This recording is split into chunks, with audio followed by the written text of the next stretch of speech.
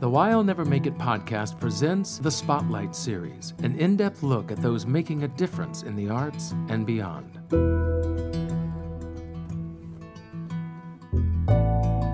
Welcome back to the Spotlight Series. I'm your host, Patrick Oliver Jones, and this is part 2 of our look at the nonprofit organization Only Make Believe, that brings interactive theater into hospitals and care facilities for children. In part 1, I talked with Broadway producer and founder of OMB, Dina Hammerstein. In this episode, I sit down with Jackie Miller, artistic director of the acting company, and 2 of its actors, Dan Dominguez and Jeanette Bonner. As with every nonprofit, fundraising and outreach are an essential component of their time and focus. And every year on the first Monday of November, OMB holds its annual gala, a night of songs and entertainment from some of the brightest stars on Broadway. But at its core, Only Make Believe is all about the children, reaching them through the imagination and wonder of theater.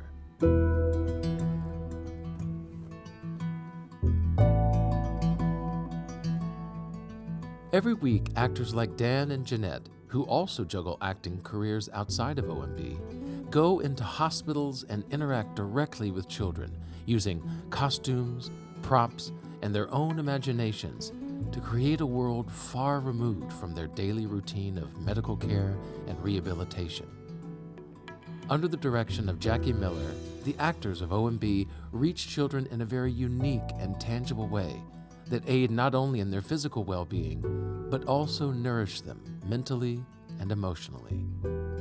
I am so glad and so grateful that Jackie, Dan, and Jeanette sat down with me to talk about this wonderful organization.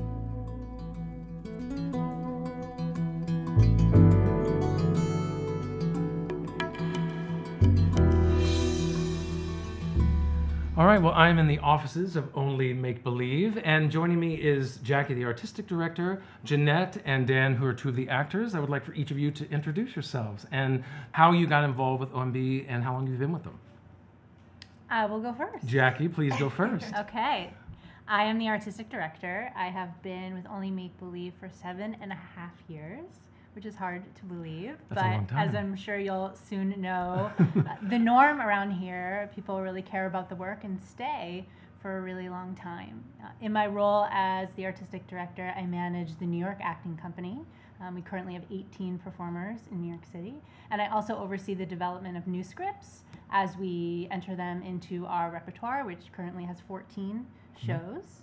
And I also manage the relationships with each of our upwards of 50 facilities throughout all 5 boroughs, into parts of Westchester, the Metro New Jersey area, to make sure that the performances we're providing are the best fit for their population, because we service quite a wide variety of children. And we're definitely going to talk a lot about the facilities that you go into and the children especially. Jeanette, you are one of the actors that she oversees. I am. I have an overseeing actor. I I joined Only Make Believe in 2013. My good friend Dave Shee is another actor that's been with Only Make Believe for 10 years. Almost 11, I think. Oh my gosh, yeah. It's one of those conversations that actors have all the time, which is sort of like, how do you make it work? What do you do for income? Or, just like, what were you up to this afternoon? Stuff like that. And when he was telling me that this was one of his jobs, I was like, that sounds incredible. Yeah. It sounds way more fun than a desk job. Working, certainly, than doing temp work or catering. But I also really loved the idea that there's such a separation between what we do for our day job work and what we do that fills our souls, our acting work. And this, I was like, oh my gosh, not only you get to do theater, you get to give back to the community with theater, and it pays you at the same time? So, I can't tell you're an actor at all. Not at all. Right? I'm very introverted. Don't you love that? I know. I hope this podcast will really bring out your personality. We're gonna get it back. It's gonna be like Jeanette's all edited out. She wasn't even in the room. So that's so it sounded like it'd be a great fit for me. I love working with kids. I love improv, and it played a lot to my skills. Absolutely. So that's the way I found myself here. All right, Dan, you're up. Uh-oh. All right, yes. Well, my full name is Dan Dominguez. Yes. And I have been with Only Make Believe, I think I just had my 11-year anniversary. Okay. 11 years. Congrats. Well, thank you very much. I had a similar story to Jeanette's experience where I was having lunch with a friend of mine, Vivia Font, who has been with Only Make Believe. You know Vivia? I know the name. Yeah. I've seen it. She's been with Only Make Believe even longer than I have. And she was going to graduate school. And we were sort of having a farewell lunch date. And she told me about this job that she was giving up to go to graduate school where she got to perform for kids in hospitals. And I was at a point, I was at sort of a lull in my career. There wasn't an awful lot happening. I needed a day job badly. And she described what she did, and I thought it was a fantastic way to, like Jeanette said, stay out of a 9-to-5 office job, to contribute, to give back, to still be an actor, still call myself an actor.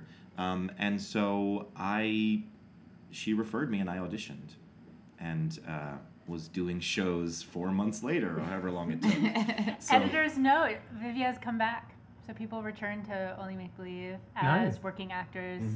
After major career events, either going grad school or leaving town to do a show. She's currently a member now. Yeah.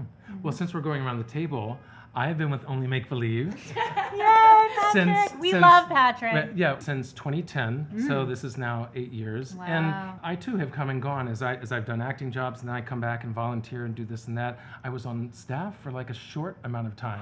I got paid. Plot twist. I know. I I actually thought made you were money. always a volunteer. I know. Plot twist. Yeah, I was actually on staff.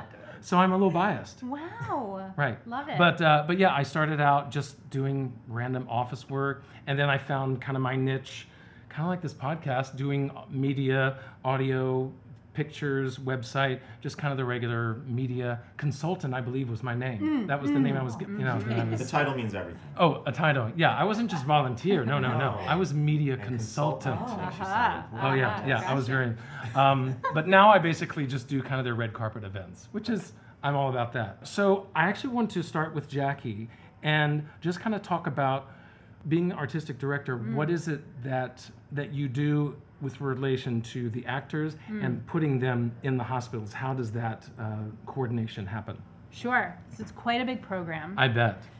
We are in New York City as well as Washington, D.C. So my scope of making sure everything runs smoothly is in New York.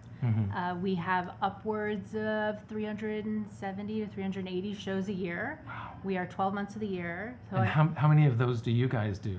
Are you a part a lot. of? Oh my gosh. It depends on availability. It depends on what other actors are available. So Because you said you had 18 currently, Currently 18 in the New York company. and it just rotates as who can make whatever show. Is that, or Well, we're very glad for new technology. Right. It's made my life, and I should say my colleague Patrice Christou, who is our production manager, is my right hand in everything that happens.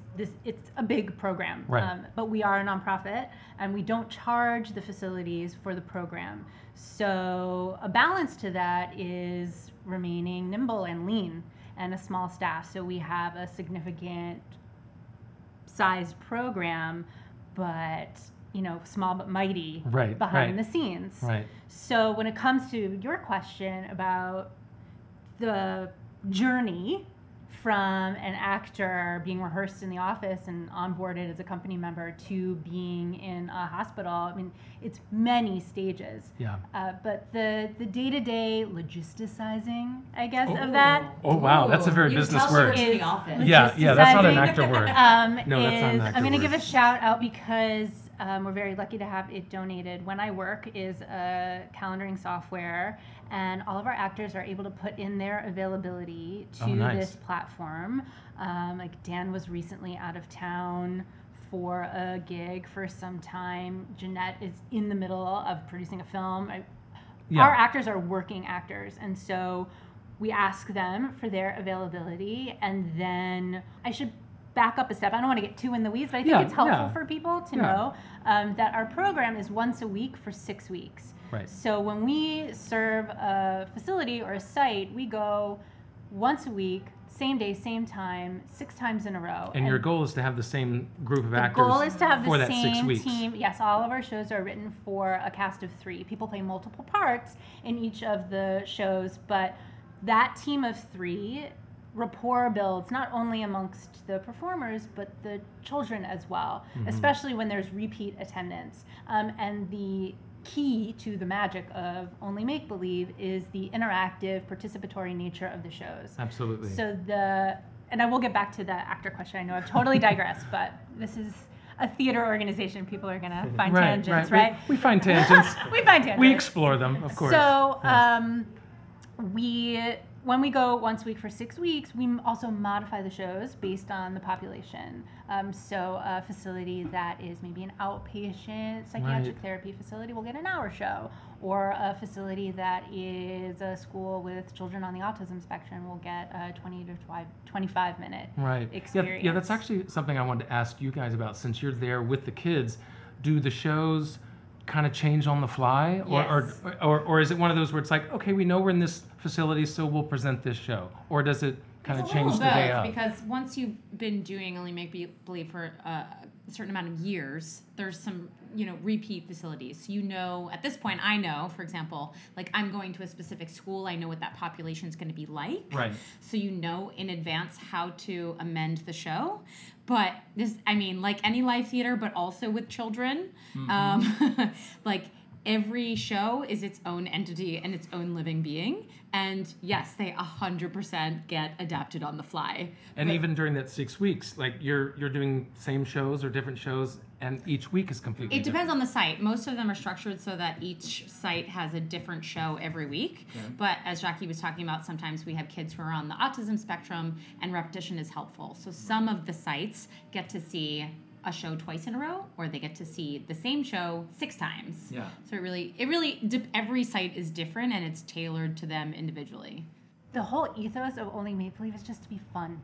Right. That the children we serve typically have some really difficult realities going on outside the room. It is an escape. It is a time to be whatever character they want to be, and they are the stars of the show. Yeah. And a lot of the actors that we work with will say that it's really rewarding in this space and during the time that Only Make Believe is happening. It's not about them on stage. Yeah, and that's why I specifically wanted to have some actors here, because you guys are on the front lines really when it comes to dealing with the children. And so Dan, like what has been your experience, or what have you drawn from the kids that's different from your other performing duties and gigs that you've had? Well, working at Only Make Believe has made me more nimble and more. I almost said facile, but that's the wrong word. Facile? Is that right? Is that right? That's a $5 word. Look at that. But I don't think that's the right one. So nimble. Oh, It's as in facile is like- negative. Nimble Okay. is positive. Not flaccid. It's That's something not- different. no. That's something different. We don't go there. No. I think that's right. I think Yeah. you're right. Okay. All right. I'm Let's going to go stay with that. nimble because we never know. Yeah, I like It's nimble. made me more nimble as a performer, more nimble as an actor, more ready to deal with anything that comes my way, both as an OMB actor and as an actor outside of Only Make Believe. Kids, we all know this. We've all been teaching artists. We all work with kids. Kids are the most honest audience you will ever have. So if they're bored, they let you know it. If they're excited, they let you know it. If you're wearing a costume that they think is ugly, they'll let you know it. If you're doing something that that they think is incorrect, or they're sort of immediate. They don't have Yeah. the barriers that adults have Right, they just say when it. you're seeing a play. So I personally don't take improv. Jeanette's a master at improv. I don't take improv classes. He's a master at improv. But professional. I feel like just doing Make Believe has sort of been a great education in improv and being in the moment, and it's actually helped me outside of Only Make Believe in real life auditions and real life situations, and in addition to as actors we sort of get stuck in our heads sometimes, and we think the whole world revolves around us, And when you messed up, then everyone sees it. That's It's all they're done. thinking Everyone about. hates you. Gosh. Yeah. Well, we just get, it's a very egocentric kind of career. You're constantly thinking about how you look and how you sound and what you're wearing. Your And brand. yeah, Right, exactly. yeah. Your brand. And doing an Only Make Believe show just sort of puts things in perspective for me. All that kind of goes out the window, I would imagine. You're like, my problems are minuscule compared to this child who has a life-threatening illness or comes from a difficult home situation. So it helps to keep things in perspective. Absolutely. Working at Only Make Believe.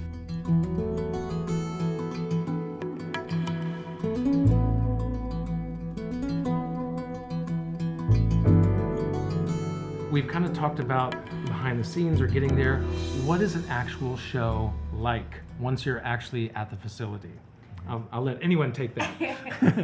Wait, so Patrick, in the 10 years, have you never seen an Only Make Believe? I have been fortunate enough to be on site at a couple of facilities, and I've also, as I said, I've seen a lot of the videos and pictures that have been taken. And I mean, I'm at my computer, like editing, putting together this video. I'm just like, oh, that's so sweet. It is like, but until you see these kids' faces, and I mean, like, they're in a wheelchair. They're kind of bound by that wheelchair. Their arms can barely move, but their face is like ecstatic. Yeah. And that's something you can't beat. You can't match that in any way. Totally. So how does the show progress? How does it start? What is it like to be there on the site and doing the show? Dan's the team leader. So the team leader is the person that is, so as the audience comes in, we invite them to get dressed up sometimes. Sometimes we get them dressed up in character in the show, but more often than not, it's at the top of the show. So as they're trickling in, we invite them to the trunk, pick out a costume. The trunk is very important. The trunk of magic. Right, it's the trunk of And magic. then as we which settle, for anybody listening is like a steamer trunk, if you imagine, like an old school, and we paint them all fun colors and themes. Yeah. How many trunks do you have currently? Do you know? Well, each facility that receives Only Make Believe is gifted a trunk. Oh, so to the trunk keep- stays there. The trunk stays there. Wonderful. Yes, here it will stay for you to make believe. Love it. So we hope that. Sorry to interrupt. That's okay. But we hope that the trunk will be used all throughout the year, even the time outside the time, the 6 weeks that we're there. Oh, I see. So be So a that way- presence in the playroom.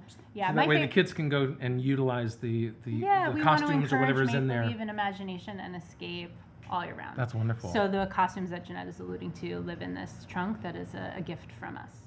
so then it's the team leader who sort of takes charge of the room and is just like, hey, everybody, welcome. Let's get started. Yeah, I mean, like theater outside of Only Make Believe, we try to get there a half hour before the show starts so that we can discuss changes that might happen in the show, discuss the type of site that it is, like the ladies were talking about. If it's an autistic site, this is how we're going to shorten the show. This is how the show is going to progress. But also as a team leader, once the kids come in, one of the things that I like to do is sort of take the temperature of the room, because sometimes you're going into a facility where the kids have had a really rough day, and so they're coming to you at a point when they this has happened where they've been fighting with the people at the facility, or when they've just eaten. I mean, something like that can change the temperature of the room. Yeah. Sometimes the kids come to us and they're medicated.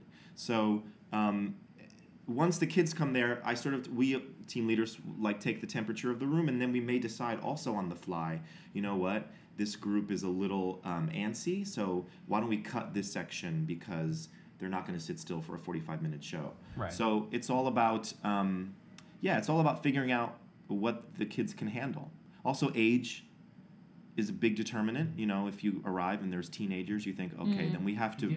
There's a certain level change when you're doing a show for kindergartners as opposed to when you're doing a show for teens. Yeah, absolutely. And so that has to be sussed out among the three actors. And is that something that going into the facility that you, Jackie, kind of figure that out? Like, they may be teenagers, but maybe they don't act like teenagers. Like maybe their learning level is below that. That's right. Or autistic, as you said, that they have certain needs. That's something you figure out beforehand. Yes, so the vetting and onboarding of a new facility is a thoughtful process. And it happens slowly for good measure. So a lot of initial conversations. I need to learn what their program is like. Is it an after-school program? Would we be in the middle of the school day? Is it whole families? Is it an inpatient situation where it's just the child receiving treatment? And then what kind of general diagnoses? Is it a psychiatric diagnosis? Are they orthopedic patients, and so we'll need to modify physical activities because, as you said earlier, maybe they're in chairs. So after a whole host of conversations about making sure we're the right fit, that Only Make Believe should never be a force fit. It should never feel like we're helicoptering in and like, this is the program, take it or leave it, what folks. that particular that it's hospital or care facility wants. Yeah, it's our job in order to modify so that the children in the audience have the best experience possible. Then I'll go to the site and I'll actually physically eyeball where they think the show would work. Being free and being in underserved communities, sometimes the facilities really have limited resources. But yet, it is my job as someone who's also the advocate for our actors that I'm sending them into a facility where they're going to be able to succeed. Right. Where there's going to be enough space, where there's going to be everything that they need in order to have a good show. And then we do a trial performance, which is a one-time standalone performance. Also, there's only so much explaining in video someone can see. Like the facility needs You to kind of get have to a show. see it and experience it. Yeah. Because I would assume that in these shows, a lot of times the nurses or the care providers are also there in the room helping with the show. Is that part of it? Yeah, they don't necessarily help with the show, but they're there to keep an eye on the children because actually they have to be there. It's I think it's a liability Of course. that adults have to be in the room. People who know the kids have to be there with us. Staff of this facility. Exactly. Right. There's a whole host of other privacy laws, and there's a lot of structure. There's a lot of clearance. Yeah, I imagine there is a lot of legality. Yeah, and because HIPAA privacy laws. Because I spoke with Dina last week, and she was mentioning that there are a lot of legal hurdles, especially post 9/11, just getting into hospitals, because she was talking about how easy it was in '99 to just kind of come and go from hospitals, but then not anymore. Now you have to get clearance and paperwork and just a lot of hurdles to go through. A huge lift for me administratively I is bet. making sure we're crossing all our T's, and each facility has different preferences. Of course.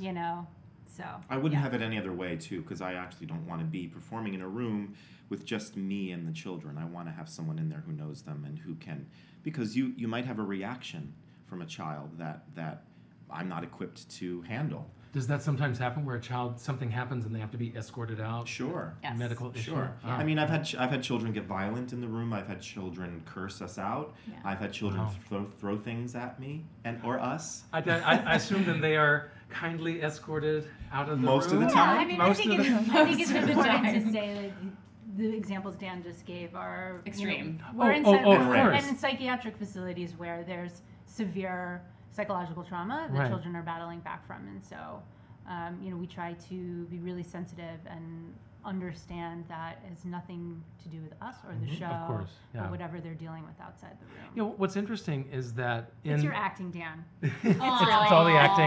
That's not a surprise. Yeah, none of that stuff has ever happened Yeah, to me. you triggered them. You triggered them, Dan. If audiences in real plays were allowed to throw chairs, I'm sure I'd have a lot of chairs thrown at me. Right. But Dan speaking is of fantastic. audiences outside of OMB, yes, as writers and also as actors, we take into consideration how is the audience going to respond to this, or just my blocking on stage, making sure they can see me. And so we're but as you were describing it, Jackie, it seems like it's almost like 10 times, 100 times. You really have to consider who the audience is, what they're wanting, what they're needing, and how to cater the show to them. Something that Dan and I talked about a long time ago, which was really interesting, is I was learning as a former actor myself how to manage actors. Sometimes we are with populations who are nonverbal, who cannot speak, and are non-ambulatory and can't walk, and so you don't And a silent audience completely can silent. be unnerving. Completely silent, very medically fragile, very challenged. And we had this conversation about how do I read how it's going? I'm like and I think there's a number of ways, as you said earlier, facial expression, and then just trusting and knowing that the chance to be around music and sensory stimulation and their peers, and if they are in a long-term pediatric nursing home, to be out of their room. Yeah, just to get out of the bed or get out of their room. Is Yeah, absolutely. hugely important, and just to trust in that and lean on the support of your fellow actors on stage and have fun and play and know that that's enough. The people at the site, our contacts at the site, are also helpful because they will say, they will actually give us positive feedback, like saying, you know, Johnny will react this way, it means he's happy. Johnny may do this, it means he's really liking what he's hearing. Or they'll say something like, Johnny listens really well, so he can hear you. Yeah. And so the staff is sometimes very helpful in supporting us when we're at sites where we don't get a lot of response. I've gone to sites where they've said, listen, we've arrived, and they said, listen, they may not be physically or verbally reacting, but we know from our experience that they're going to enjoy what you're doing. Okay. We can see the signs, and so trust yourselves. That happens a lot. So walk me through, just you can pick one of the shows that, I guess one of your more popular shows maybe, and just walk me through what it's like and how you interact with the kids exactly during those shows. So as we started talking about, so there's actually an Only Make Believe theme song. Right. We started clapping for you. And sort of an opening epilogue, if you will, or not really a monologue, but sort of that sets the tone for all of the shows, and they all begin the same way. It starts with our theme song. It starts with sort of like a call and response to let them know like the framework of the show. Yes. Welcome, hello. Hola, let's go. Oh, I believe in make believe. Yeah, and at some point it will. We say, you know, if you could go anywhere in the world, where would you go, real or imaginary? And this is a way to start to get the kids to respond back to us, to let them know that this is not just we're performing and you'll watch us, but this is like an interactive show. So tell us where you want to go, and then it's like, well, let's see where we're going to go today. Yeah. And then we go behind the curtain, which is our backstage, and the show begins. So it really just, we have that sort of pre-show show, if you will. Yeah, because you really have to let the kids know that this is as much them performing and acting along with you guys. And then that sets the scene, the framework for starting the show. So we just sort of go behind the curtain. There's a moment of pause, and then come out in character, and the show begins. Yeah. And the shows are scripted. The shows are narrative driven. The shows all have a story, and every week it's different. It's a different story. So, you know, I like to say it's like doing any other show.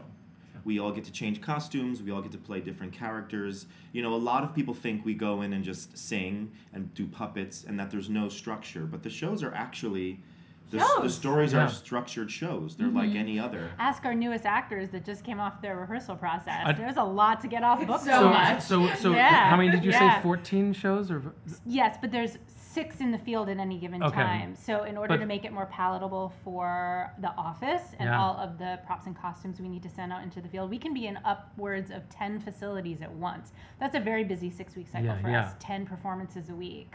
Our lighter time is 5 shows a week. Yeah. So we do the same show typically. We modify when we need to. So week 1 might be Eco Babe, which is our underwater adventure. The next week might be Rick Spacey, which is our space adventure. Yeah. The next week might be Briar Rose, which is our bratty princess and the magical fairy godmother who teaches her a lesson or two, right? And we and all facilities that same week get that same script. And then for an actor who might be on multiple, we call cycles, so Tuesday at 11 a.m. or Friday at 4 p.m., that can be helpful because Only Make Believe is a Rolodex in your head. Right. It Yeah. really is. And you are going like, whoa, da, da, da. Okay, great. And then you can tap into that script for that week and slide in and out, and then, you know, leave Only Make Believe, and then go do your show that you're in with an 8 p.m. curtain. But speaking to the learning process, when you first get hired, Yeah, I was trying that was my to next explain to question. people. I was learning,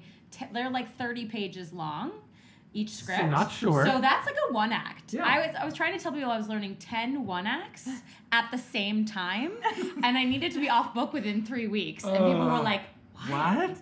why? Jackie, what are you doing to them? It's not quite that. It feels like that. Jackie. It's not quite that. Maybe not 3 weeks. It's really not. So it's really a 3-month But rehearsal process. 300 pages in 3 weeks. That's what I heard. 300 pages It was in a 3 lot. weeks. It was a lot, and I was very stressed out about it. And everyone was like, "Don't worry about it." I mean, As a lot of the actors were trying to tell me when I was like very stressed out about this process, they said, you know, like once you have them under your belt, you do them for years. So and they start to change a little bit. So once you get through that hurdle of the memorization process for all of the shows, then you can start to live in the shows a little bit. And it's less about getting the lines right and knowing about where you can play with the audience and knowing about where you can play with the actors and like that, then that fun part starts. Yeah, the character development is essential. Yes, the lines help Yeah. with that, but it's really about the characters and connecting with the kids. New actors say it takes about a year to get your sea legs. I can only I imagine. would say that. Yeah, Yeah. I would agree with Because if you're starting out with 6 or 10 shows at once. Yeah, so we'll rehearse that- people right. on 6 just to get them out in the field, because also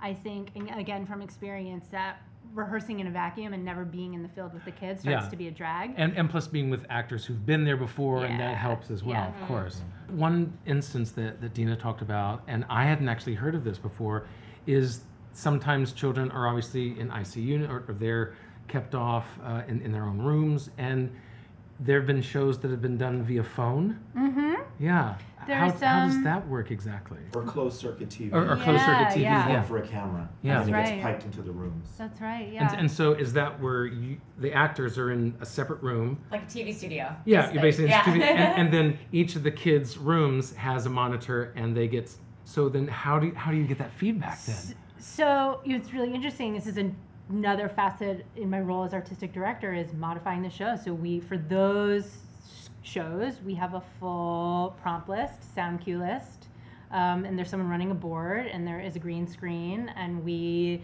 give them in advance the narrative arc and what backgrounds should take place, and then we send a summarized list of prompt questions for volunteers who may be on the unit, nurses, for the kids in the room. So the entry points in the shows, which are written in, we set them up to succeed. Yeah. So at this point, okay, let's call in and tell everybody what your favorite flavor of ice cream is. And all the kids and you guys can hear what and then people it's piped say. into the studio over speaker. That's- Yeah. They basically That's dial really an interesting. extension from their room. Yeah. And then the telephone rings, Yeah. like in the studio. Yeah. And we talk to somebody. How fun! It's like a telephone. And the facility staff will let the actors know who's watching, or at least who's on the unit, Yeah. and give a list of names, and so then the actors can, into the camera, say, "Hi, Sally. Hi, Lisa." I mean, this is a specialized Yeah, experience. These I realize this is a very special, but it's it like one was just. facility out of the many does this, but But that it's just seems like one of the more really interesting lovely. and intricate Yeah. shows to kind of get all the pieces working together. Quite a variety of sites. Like when I joined the company and you really think you know what you're signing up for, like there's so many more skills than you Then you're on a think green you screen answering a phone.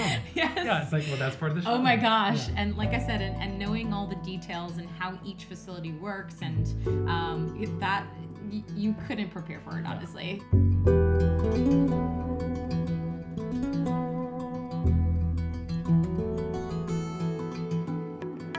So taking a step back, we'll go back in a little time machine before Only Make Believe for all of you.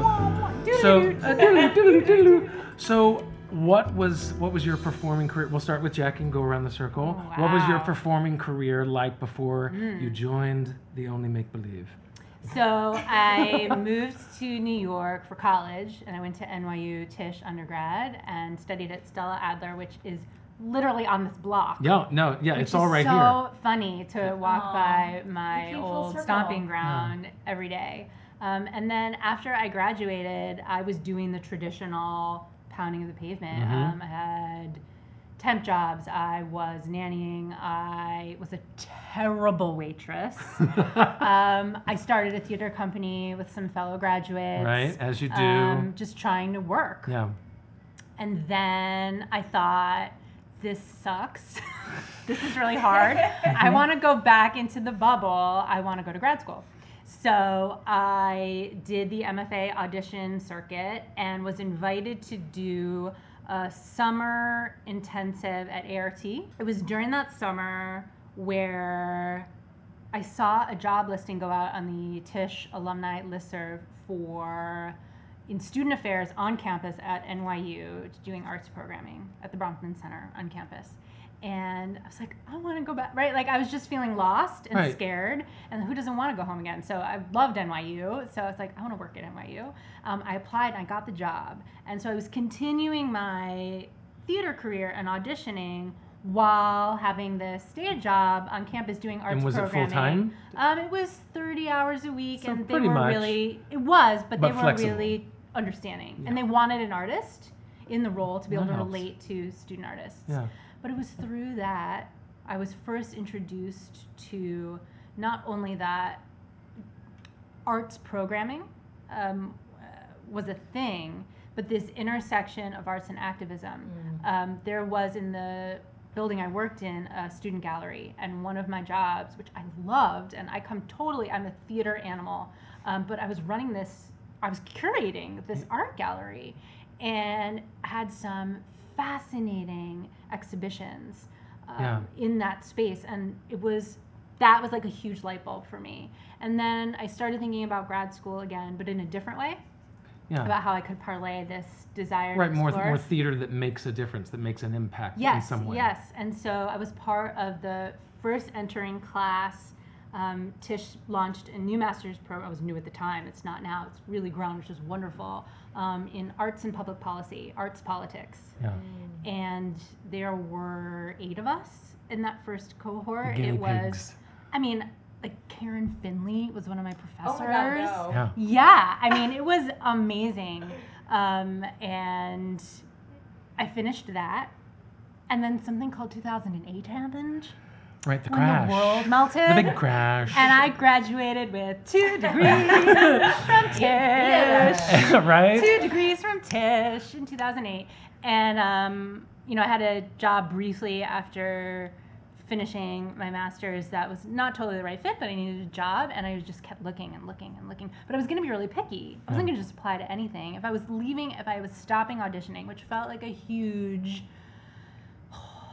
I mean, you go through all the things, right? It feels am I like a gonna letdown. It's like I disappoint my failed. Why am I parents? quitting? Why I mean, am I'm like super Jewish, right? Like in terms culturally, right? Like the way I grew up. And so I was like at synagogue on the holidays. I mean, like, Mrs. Schwartzbaum's like, when are we gonna see you on the Broadway? Right? And I'm like, Mrs. Everyone's Schwartzbaum, I'm not auditioning anymore. I'm going into arts administration. Like, well, we'll still see you on the Broadway. And right? we do every And November. Right. At our Yeah. gala. So I had to be okay with that. And that sucked Yeah. for a little bit. But everything I was doing that was moving me away From the actual performance. from actually going on soulless Heineken beer commercial auditions, which was actually like the day that I was like, I can't do this anymore. No digs to people who like make their living on truly, right? I do commercials. so I Gotta get do it. Gotta Yeah. do it.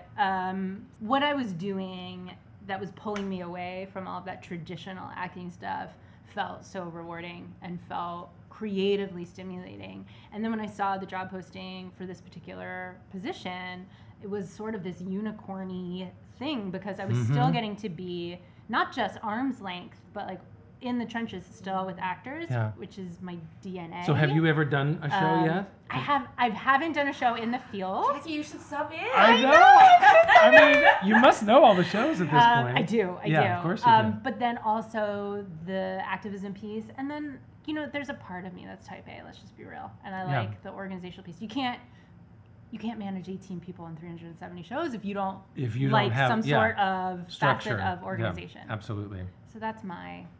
Especially managing people like Jeanette and Dan, right? I know. Right? So unruly. That's why I drink. I've always wanted to So, be so Jeanette, Yes, tell sir. us about your time before Only Make Believe took you away. I don't think there was a time before and a time after. It's just been a long stretch of ins Winding, and outs. Yeah, winding. long journey. But I'm trying to think about what I was doing specifically before 2013, and I think it honestly was very much like Jackie's story. It's a crazy career of tons of things and then tons of nothings at the same time. Yeah. I also applied for grad school right around 2009.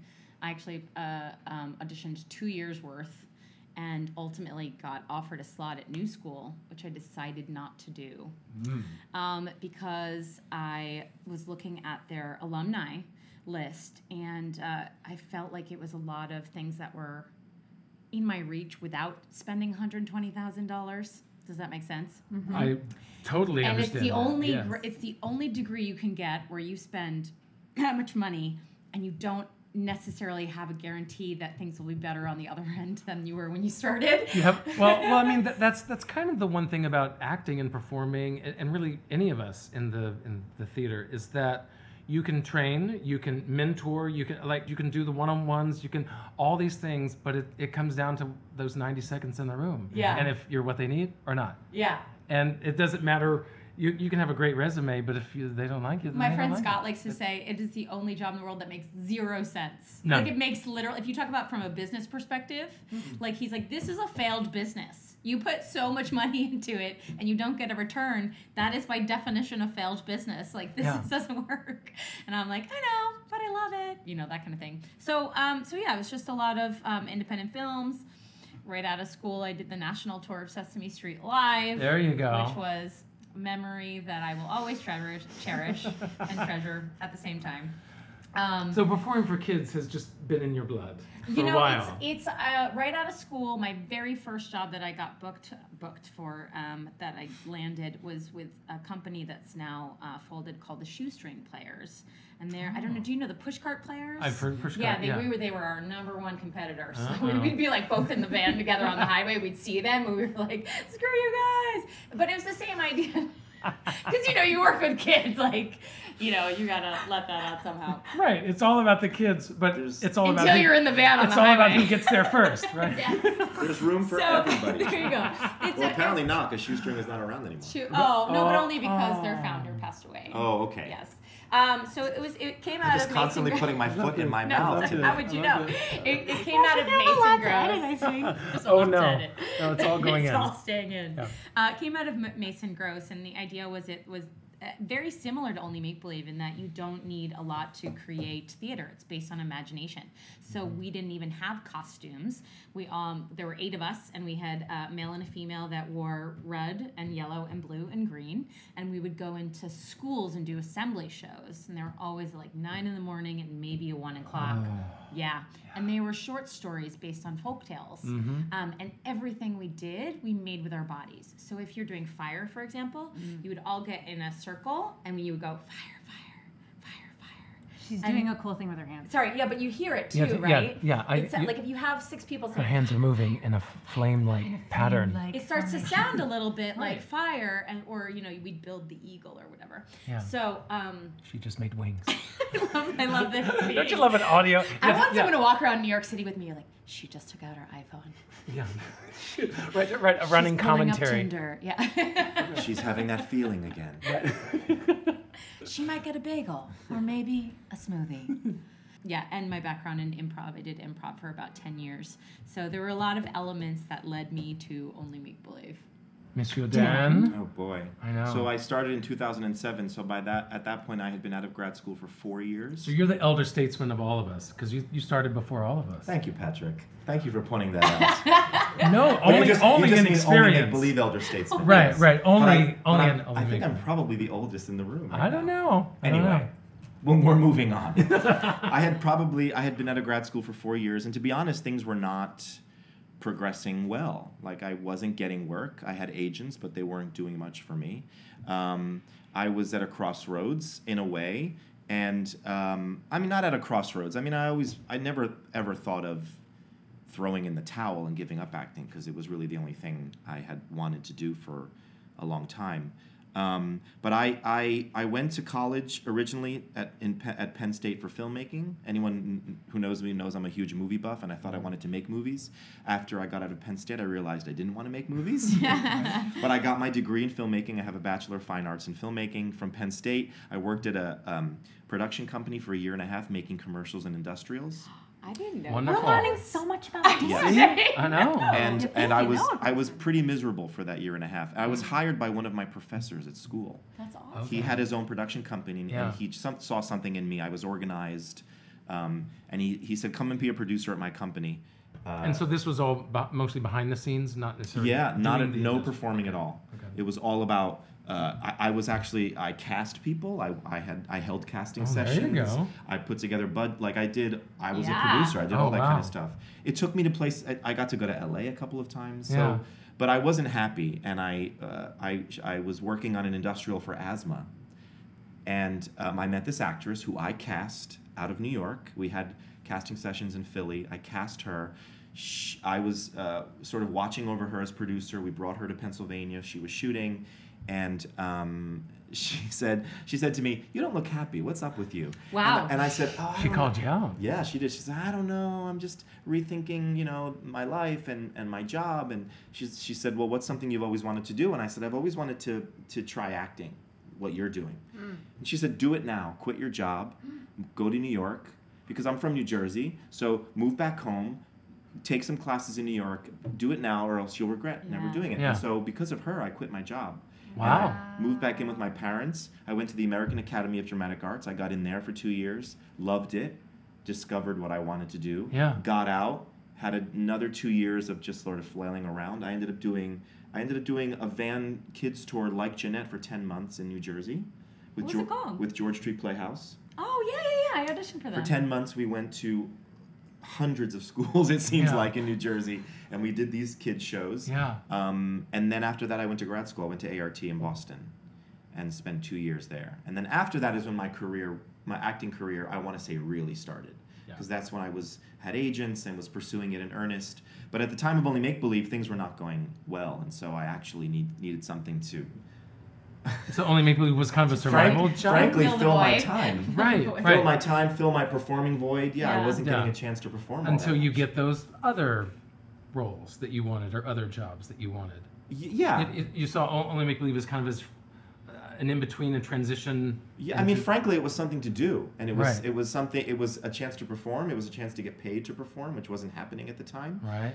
It was sort of fortuitous that I ran into Vivia. Vivia and I knew each other from that George Street tour. Oh my god, So no way. yeah, so it's a We small all just world. came It out all- of all New Jersey comes- Kitty I know. shows. Yeah. It all comes full circle. I mean, something that Dan just alluded to, which I think is really special about Only Make Believe in terms of what it's like to be an actor and work for Only Make Believe, is we deeply respect that all of our performers are working actors that Mhm. have other things going on outside of Only Make Believe. And so we do afford a modicum of flexibility to, if necessary, sub off of a show that you've booked with us, because the nature of being a rep company is very helpful. I can pull from the other actors in our company to step in for Jeanette if she gets a really big audition or is in rehearsal for something and can't do her Only Make Believe show. So- We do have checks and balances around it because consistency amongst the three that are on the cycle and the rapport with the kids is Right. important. So it's not willy-nilly, like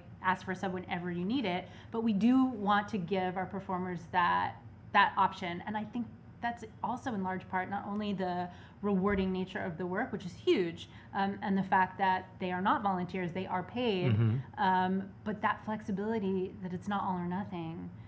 You can still have other things going on and be a part of Only Make Believe is why people are with us 11 years, 8 years, 5 years. Yeah, and I think that's a good point that you bring up, is that the actors, you guys are paid, and Yes. when I spoke to Dana, she said that was something that was very important, that the actors are working actors Yeah. and they're paid for the work that they do. Yeah, I mean, I know that you spoke with Dina and that our conversation will be part of an episode on your show highlighting the wonderful organization that she started, and I really need to hand it to her. She's founded something so important and beautiful and that values the artists that need it in order to survive. And the fact that Only Make Believe is heading into soon its 20th year in New York City next year is 20. is a testament to that and to her vision and her understanding that artists deserve to feel valued.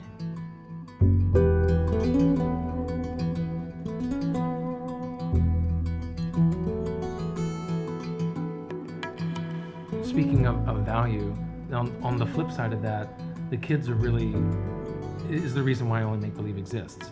And for you guys as actors, what is it about Only Make Believe that has kept you here and keeps you coming back and being part of their acting company? One of the things that's really special to me is being an actor is really hard. Like there's no ifs, ands, or buts around it. Yeah. You know what I mean? And a lot of people, I have conversations with people who are struggling with it.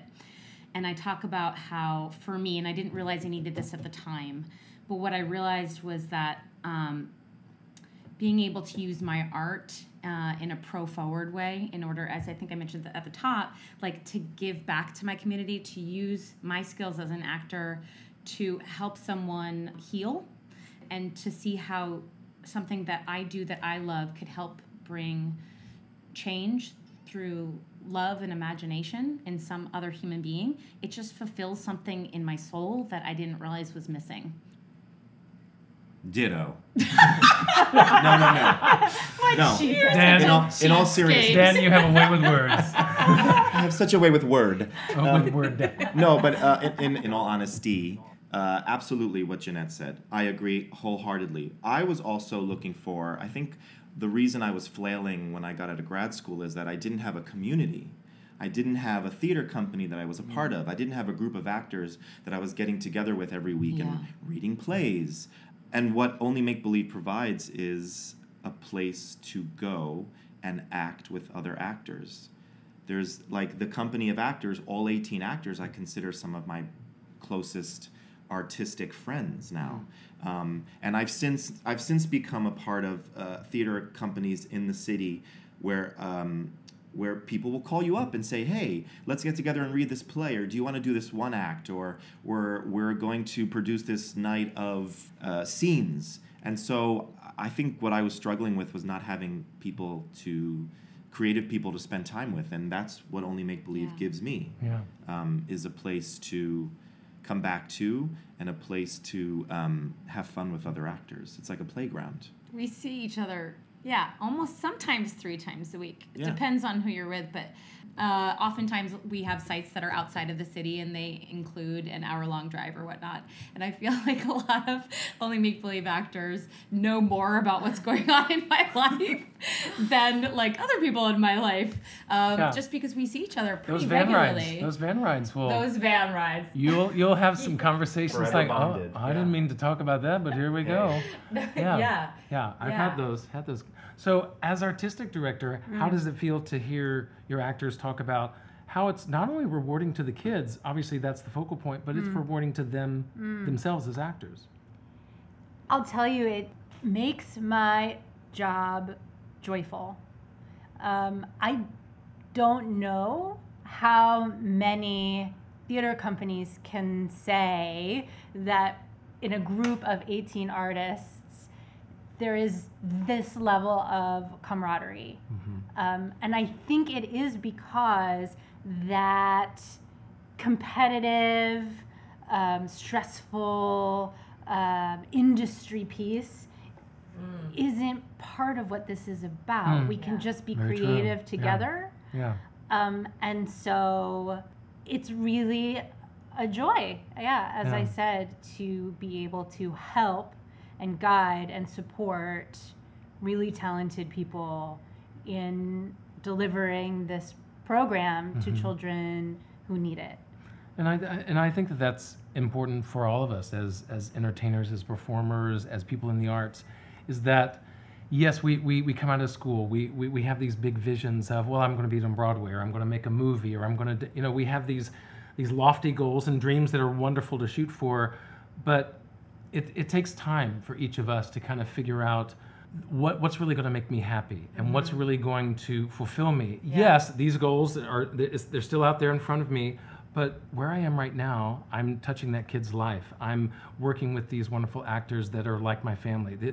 It's the moments that once you start to not be so, on the other side of the mountain, what's over there, and really start to see what's around you. That's something that I myself have had to learn, just being content in the moment and where I am. And in the in-betweens too.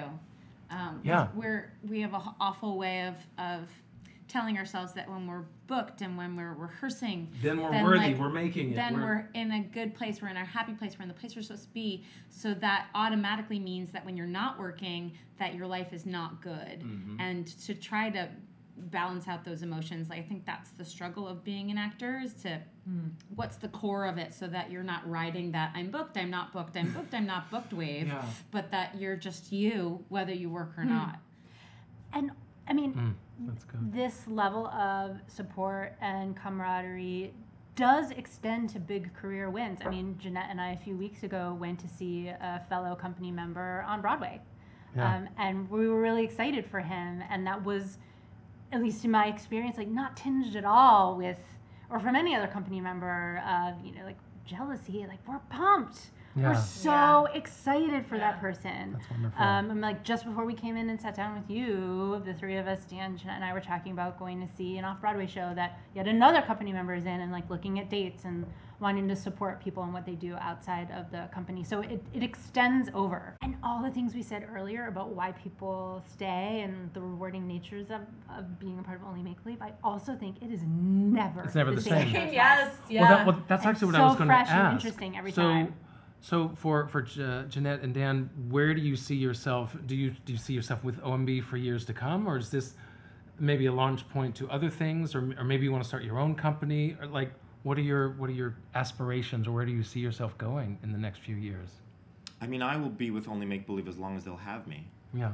and as long as I'm, don't have back problems. As long as you can be a team leader. As long as I can be a team leader. I just and want to be in charge. I don't have a cane. Right? Unless walker. unless it's part of your costume. Part of the character. No, that's one of the things I've been really inspired by is that there's not a high turnover here. It's not there's not a sense of like actors coming and leaving for better things, and even as Jackie said, like people might go for a Broadway show and then come back, and so that's made me realize this is not a job that you take lightly. Yeah. This is something that you commit to, and also more to that point, I don't know that there's really anything else that's like this and that fulfills so many things that I now need in my life, which I didn't know I needed back in 2012. So yeah, as long as it's operating, I don't see, given its flexibility and given the beautiful family that we've created, like why you would go. Right, yeah. You're welcome for as long as you want to be. Some people have left and gone on to like more civilian traditional jobs and still do this on the side. Yeah. So you don't have to like just be an actor anymore. Yeah, It's just, like you were saying, this is a family, and once you're in a family, yeah, you're in it. Yeah. You're in it. Yeah. You're stuck with us, Jackie. Try to get out and pull you back in. You're stuck with us. I'm telling you, I'm getting that vodka out of my drawer. Right. I'm kidding. They're great. They're the best. Well, thank you all so much. This was, I mean, as I said, I've been with the company volunteering and on staff for a while, but I still learn new things every time I come in and volunteer, and so it's so wonderful to get to sit down We're with each so of you. glad to have you, Patrick. Absolutely. Thank you so much. This is Such an important part of the organization. Thank you for inviting us to chat with you. Absolutely. That is our show. It's time to go. Hasta luego. Hasta luego. Hasta la vista. Hasta la vista. Sayonara. Sayonara. See ya later. See ya later. Oh. To find out more about Only Make Believe, go to their website, onlymakebelieve.org. Read about those involved with the organization and about the upcoming OMB Gala on November 5th here in New York City. You can also learn more about volunteering and how to donate your time and resources to this worthy cause. I believe in make believe. I believe in make